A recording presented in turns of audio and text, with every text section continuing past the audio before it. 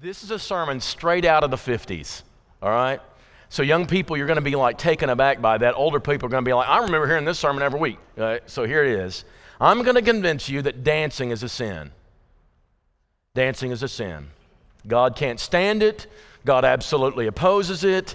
If you're truly a child of God, you will hate dancing as much as God does and strive to never engage in it yourself. The offenses associated with this evil practice so anger God that he considers you in contempt of him if you engage in it. Never participate in it yourself.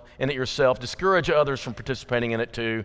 And I'm going to tell a story to prove it. Okay, so there's my thesis. If I could even convince you of that, would it cause you not to engage in it?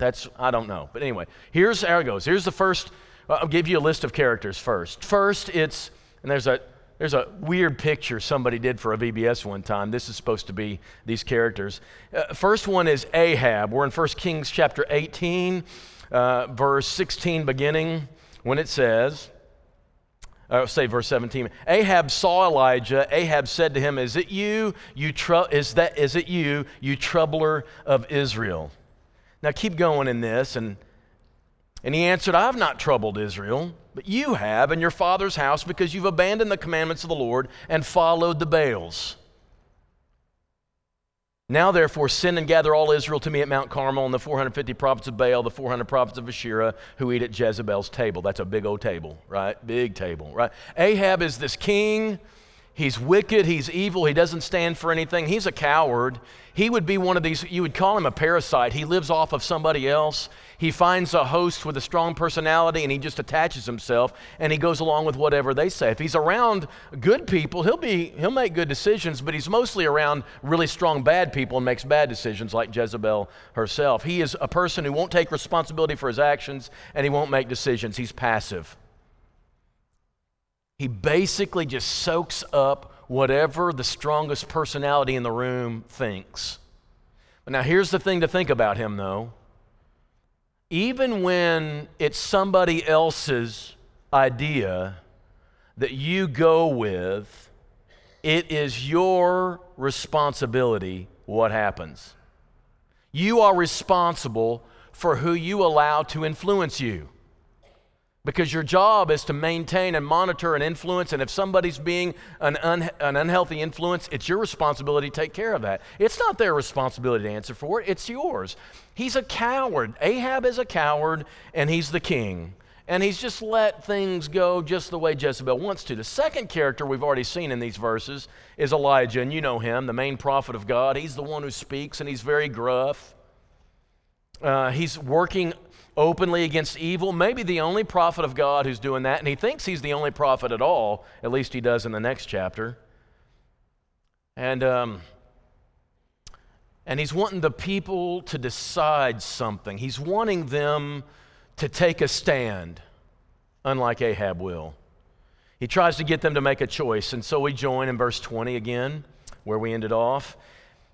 Ahab sent all the people of Israel, gathered the prophets together at Mount Carmel, and Elijah came near to all the people. The people are the third characters in this story. It's a whole group of people. We don't know how many, but there they are. And what Elijah wants more than anything is get the people to make a choice. And so he presents them the options. How long will you go limping between two different opinions? If the Lord is God, follow him. If Baal, then follow him. And the people didn't answer a word. They're just quiet. They can't decide. They feel strongly both ways, and so they won't make a stand. And those are the characters in the story. Ahab, the king, the bad guy, the villain. Elijah, the good guy, the lone guy with a white hat. And then you got the people who are supposed to be the ones deciding over this issue of who is going to be the God they serve. So what happens? So verse 22, we begin. He describes the parameters of this particular challenge. Elijah said to the people, even though I only am left a prophet of the Lord, but Baal's prophets of 450 men. Let 2 bulls be given to us, and let them choose 1 bull for themselves, cut it in pieces, and lay it on the wood, and put no fire to it. And I will prepare the other bull, and lay it on the wood, and put no fire to it. You call on the name of your God, and I will call upon the name of the Lord. And the God who answers by fire, he is God. And all the people answered, that sounds great. So now we have the challenge. This is the account of what happens. The challenge is issued, the parameters are set. Then comes the actual showdown taking place. Verses 25 through 29 is the first part. This is when the prophets of Baal and Asherah, they get their chance. So we start at verse 25. And you know this is something you're familiar with, but it's still fun to read. Elijah said to the prophets of Baal, choose for yourselves one bull, prepare it first. For you are many, and call upon the name of your God, but don't put any fire to it. And they took the bull that was given to them, and they prepared it, and they called upon the name of Baal from morning until noon. A number of hours here. O Baal, answer us. O Baal, answer us. But there was no voice. He never spoke. No one answered.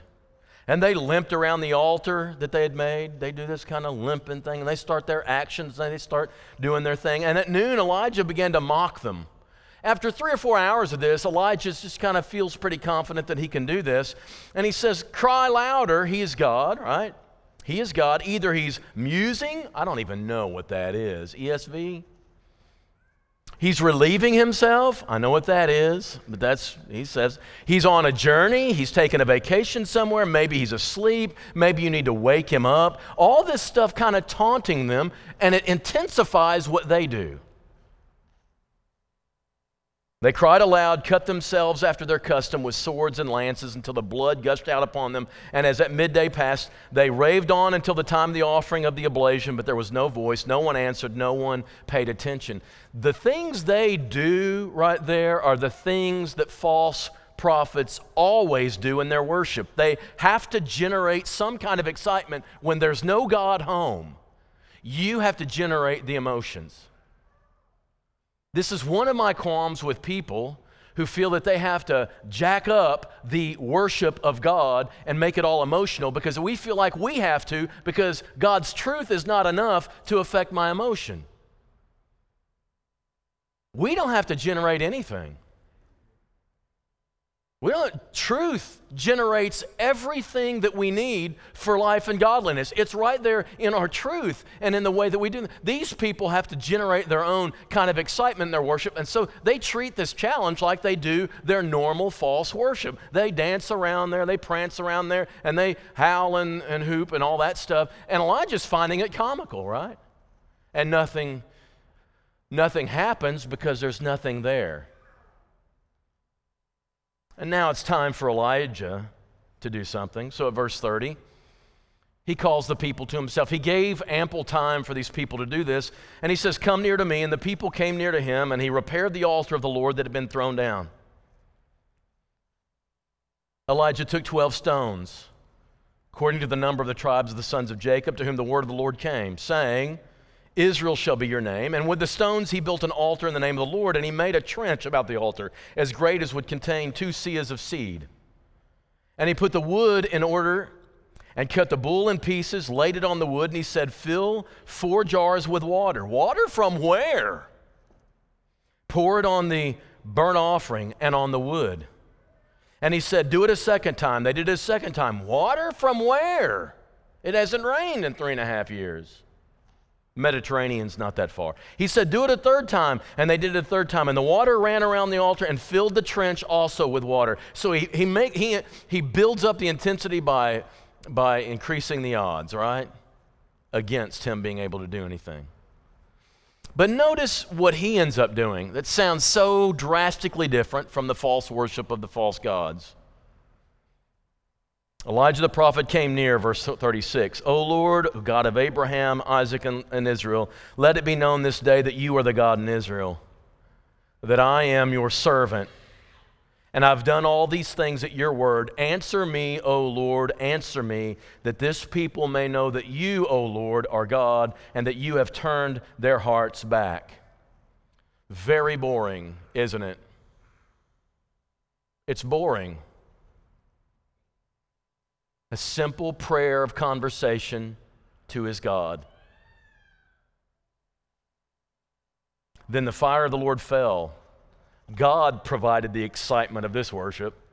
the fire of the Lord fell and consumed the burnt offering and the wood and the stones and the dust. The stones were burned up. The dust was burned up, and it licked up the water that was in the trench. This is truly amazing. Now, if you don't have any emotion after this, check your pulse. When the people saw it, fell on their faces. The resolution is here. It's not in the answering of fire. It's not even the silencing of Baal. The resolution is when the people open their mouths and finally decide. When they take a stand and they say, the Lord, He is God. Now finally, the question from verse 20 is given an answer by the people. The Lord, He is God. The Lord, He is God. And Elijah said to them, seize the prophets of Baal, that none of them escape. And they seized them, and Elijah brought them down to the brook Kishon and slaughtered them there. And there's the resolution. We have an answer to all this. What in the world does all this have to do with dancing, right? I started with, I'm going to prove that dancing's a sin. Dancing appears twice in this passage. I want you to know in verse 21, only in my version, it says limping. How long will you go limping between two different opinions? If the Lord is God, serve Him. If Baal's God. The word is dancing or vacillate. It's dancing. How long are you going to dance on this thing?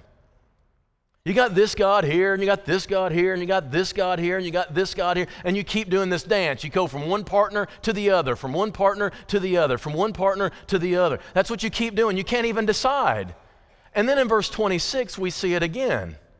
When these prophets of Baal, what are they doing? It says that they're limping around the altar. They're dancing, trying to get their God to respond.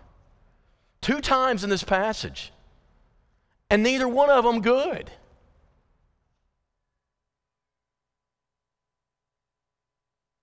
Dancing's when you try to fit different gods into your life when you should only have one. Nail your foot to the floor and make a decision about your God. When we as Christians become Christians, had a conversation with Hayden before about 5 o'clock today. 4 o'clock, sorry, 4 o'clock. She comes in, says, I'm thinking about being baptized, and she says, here's the one thing. I've known what I needed to do for a long time. Here's one thing. I knew once I decide, I have to live out that decision. I say, I appreciate that you know that. Because I've come to believe you can get most 8, 9, 10-year-olds to know the Bible says you need to be baptized. But y'all, it's a bigger decision than just the knowledge of knowing you need to. It's from here on out, it's like a marriage decision. I've got to forsake all others till death do us part, right? I've got to forsake all others and just stay with God alone. And we want to change partners. It's like when I get in this context, I want here. And when I'm over here, I want to be here. And you can't. You've got to decide. And so these people, they were willing to serve God on Saturday during Sabbath, but on Tuesday they were hugging on their Baal god because all the sexual immorality associated with that worship. That was kind of fun. On Thursday night they were with Asherah. They were just going all through the week to different ones, picking out the best parts. And so when they were forced to decide you got to choose one, man, they're just like, eeny, meeny, miny, moiny, me.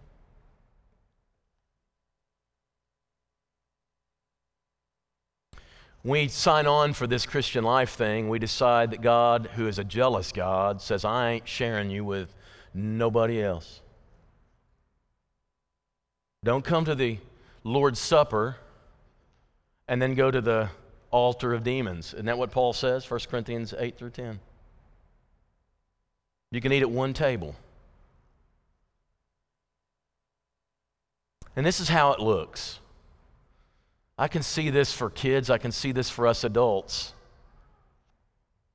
You want to live this way with friends at school, and this way with friends at your own time, this way when you're alone, this way when you're at church. And everybody thinks this is the way you are all the time, but not really. It depends. Where are you at? That's the partner you got. Do you see the dance? Do you see it happening? Do you see the dance? Does this look familiar to you? This is the dance. This is what God says, no. You're mine or you're not mine. I won't share you with anybody else. Now how do you learn to do this? How do you decide? And like I said with Hayden this afternoon, what made you decide? Well, notice in this story, faith follows the evidence to reach a decision. God doesn't expect you to just believe because your family does or because friends do. We have this irrepressible desire for rational proof. I'm not going to give my life just to an end that I want to see. I want to know that what I'm believing is true. That's why Jesus had miracles, but he had a message. That's why he put into our scriptures eyewitness testimony. Eyewitness testimony, people who saw it, because he said, I don't expect you to believe like a fairy tale, like those stories you hear. I expect to have to give you something of substance, something real. I don't want you to check your brain at the door in order to be a Christian. I want you to have evidence. Now, don't go asking for fire from heaven all the time. And by the way, that didn't work on these people either. It's interesting, isn't it? We're going to talk about this next Sunday. That after this is over, Elijah runs. Where does he run to? Anybody know where he runs to? Where Jezebel and Ahab live. Jezreel. He runs. You know why he's running? He can't wait to see when it hits the presses what happened.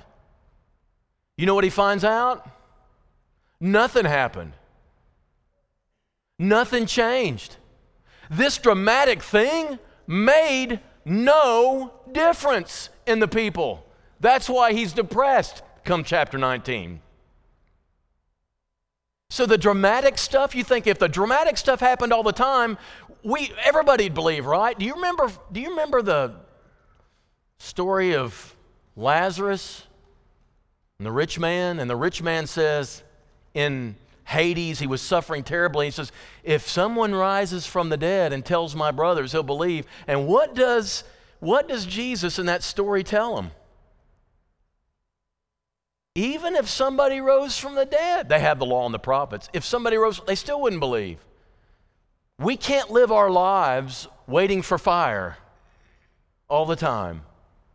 But there is rational evidence, and it's why we believe. And we're sitting here on a Sunday night, not because we want heaven so bad that we've created a story that will help us get there and encourage us along the way. We believe because we believe these scriptures are true. They are eyewitness testimony. These things happened, and God knew that we needed evidence. And then that decision must produce a life of action. That's why he says, if Baal is God, follow him. In other words, live for him. If the Lord is God, follow him. Keep living out the ethic of the God you serve. It needs to set the pace for your entire life. And so they decided, and at least for a while they followed. They took those false prophets and slaughtered them. I don't know if those people, what they saw, how they responded. The people in the capital didn't seem to respond very well, or at least where they lived. But there's just certain things you got to follow to their final result. If you are a Cardinal fan, you simply cannot like anything Cub. It's just the way it is. I mean, you can appreciate Wrigley Field and you kind of joke with people, but really you do have deep down a problem with Ryan Altum. You really do. You can't, there's no room for anything else when you've decided that that's what you've chosen. And when you choose God, he kind of takes up the whole space. He's too big to let your heart fit other things in there. He won't allow that pluralism that Baal would. He won't allow that syncretism like all these other things would. Moses said, you got to choose life or death. It's one or the other. And Joshua said the same thing, and God says the thing. Really, truly, God is not against dancing. He just says, I better be your only partner. I better be your only partner.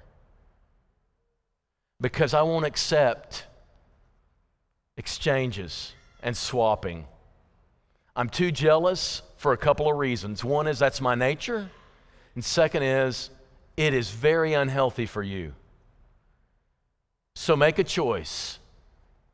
Make a choice. If God is God, serve Him this week and come back here next Sunday.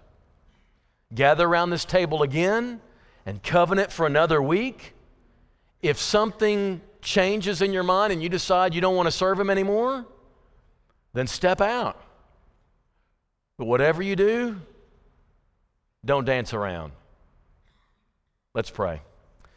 Father, we are so grateful for your truth and grateful for the stories that you give us, the accounts you give us of things that happened in the past and how they can enrich our lives. And I pray, Father, we live in a world that has so many enticing partners wooing us to live our lives in relation to them. And Father, we want to be people who nail our feet to the floor, who choose you and stay faithful to you. I pray for Hayden tonight as she starts her walk, as she starts going places. And Father, she is one of these very popular people, delightful people with sports activities like crazy in her life. And Father, she's going to make a difference for you. And I pray, Father, you help her to be faithful to you. I pray for that for Audrey as well. And Father, I pray that for each of us, that as we live this week, that we give no indication at all that any of these other things are enticing to us, but we have chosen to serve you here on the first day of the week, and through next Saturday, we are going to be faithful in living for you, and then we're going to come back and do it again next week. Help us to do that, we pray in Jesus' name. Amen.